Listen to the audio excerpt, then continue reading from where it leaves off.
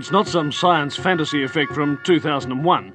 This electronic display, emanating from Australia's largest computer, is a picture of the condition, past, present and future of planet Earth. The program was originally devised by a scientist working from the Massachusetts Institute of Technology, Jay Forrester. It was developed under the auspices of the Club of Rome by an MIT research team to present a complex model of the world and what we humans are doing to it. The program, called World 1, doesn't pretend to be a precise forecast. What it does for the first time in man's history on the planet is to look at the world as one system. It shows that Earth cannot sustain present population and industrial growth for much more than a few decades. It shows that simply cleaning up our car exhausts and making some small effort to limit our families simply isn't enough. It's like an electronic guided tour of our global behaviour since 1900 and where that behaviour will lead us. Well, this is the printed version of what we've just seen on the television screen. And what looks at first to be just a maze of computer characteristics is really a system of very simple graphs which project what's going to happen to the planet over the next 150 years if we don't do something drastic to stop it. Down the left-hand side of the graph is the date, 1900, 1940, 1980, 2020, right down to 2060. Now, each of these lines of letters represents a curve showing some aspect of the condition of the planet. The further out this way they go, the greater that figure is, the further this way, the less. For example, P represents population. So here it is at 1900, and then it comes up to 1940, it starts to take off. Here we are at 1980, up to the turn of the century, and then it starts to peter off.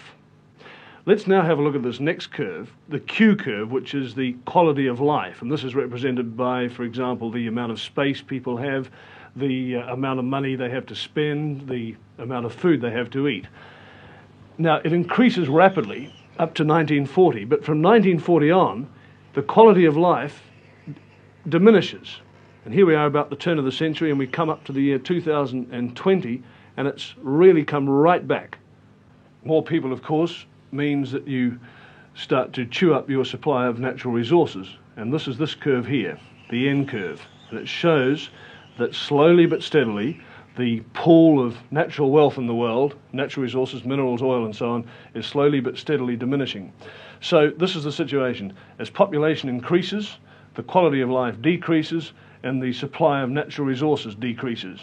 But have a look at this curve here. This is called the Z curve, and it represents pollution. Now, predictably enough, as the population increases up to 1980, pollution increases. There's more rubbish. But from 1980 to the year 2020, pollution really takes off. This is assuming, of course, that we don't do anything about it. So the year 2020, the condition of the planet starts to become highly critical. And if we don't do anything about it, this is what's going to happen. The quality of life is going to go right back to practically zero. Pollution is going to become so serious, right out here, that it will start to kill people. So the population will diminish. Right back here, less than it was in the year 1900. And at this stage, round about the year 2040, 2050, civilized life as we know it on this planet will cease to exist. Well, hopefully, of course, it won't be allowed to happen. But it's taken this kind of shock treatment to nudge governments into doing something, and slowly we are. We're starting to clean up our atmosphere. We're starting to recycle our rubbish. We're doing something positive about population control. But so far, our efforts have really been just a drop in the ocean. The Club of Rome comprises some 70 men of widely varying backgrounds, but their common concern is that the world problems cannot be solved by individual nations.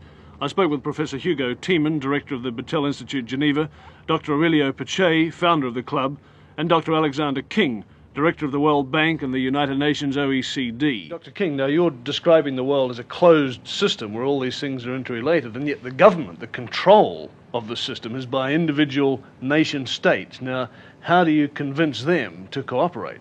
The sovereignty of these nations is no longer as absolute as it was. There's a gradual diminishing, whittling away of sovereignty, little bit by little bit. Especially, of course, in the smaller countries where it's more obvious. But the bigger countries have to do a good deal of this by agreeing to international arrangements for the law of the seas, or for the limits of fishing, or for control of the wavelengths in radio, and 101 other things. But especially in the technological field, I think this is going to be increasingly so because of developments next year. I was at an important meeting in Washington a couple of weeks ago, and Peterson, the former Secretary of Commerce, was saying the same thing from an economic point of view, that the general world economic situation, the interdependence of countries on their food and fuels and so on, is leading to an interdependence which has seeds of draining away of sovereignty within it. So I don't think one can envisage an idealistic of jumping to a world federalism or anything of that sort. But the building up probably in the next decade in a number of particularly sensitive fields like energy, raw materials, the use of the oceans, space, and so on, of a number of what people are tending to call regimes, which will not be ordinary United Nations type of organizations, but semi-management organizations. There'll be a great deal of consent in them. Dr. Bichet views the European Common Market as an elementary example of the kind of regional cooperative which is going to be necessary. What responsibilities does he see for Australia? Australia, you are in a splendid position. What should we do? You have food, energy, space. You are distant from other centers, so you can, for a longer time, feel rather more independent than interdependent. But things of the world are going so fast that I think that an enlightened leadership in Australia should see down the road that Australia will have to lose some of its on self-decisions in order to acquire something else which may be purely political in very wide sense, or maybe also security. The Club of Rome is reluctant to point the finger at any one nation. Yet clearly nations like the United States, which consumes approximately 60% of the world's resources, will in the Club's view have to accept a severe cutback in its voracious appetite. But the Club's utterances are cloaked in a velvet democracy, in the hope that their facts will gently persuade.